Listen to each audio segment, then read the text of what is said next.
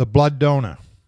While billing itself as a rescue for racing greyhounds, Hemopet, a commercial canine blood bank company from Garden Grove, California, was recently exposed as keeping these animals in substandard conditions while using them for blood donors. The blood of these animals is desirable because they possess the canine equivalent of a universal blood type. Dogs have been found to have at least 13 blood types, and by using a universal type blood for donorship lessens the fear of a severe hemolytic crisis during a transfusion.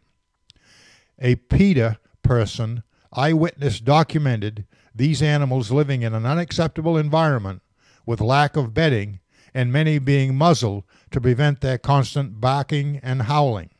It was reported that Hemopet kept most of these animals for at least 18 months while collecting blood from them every 10 to 14 days before being available for adoption.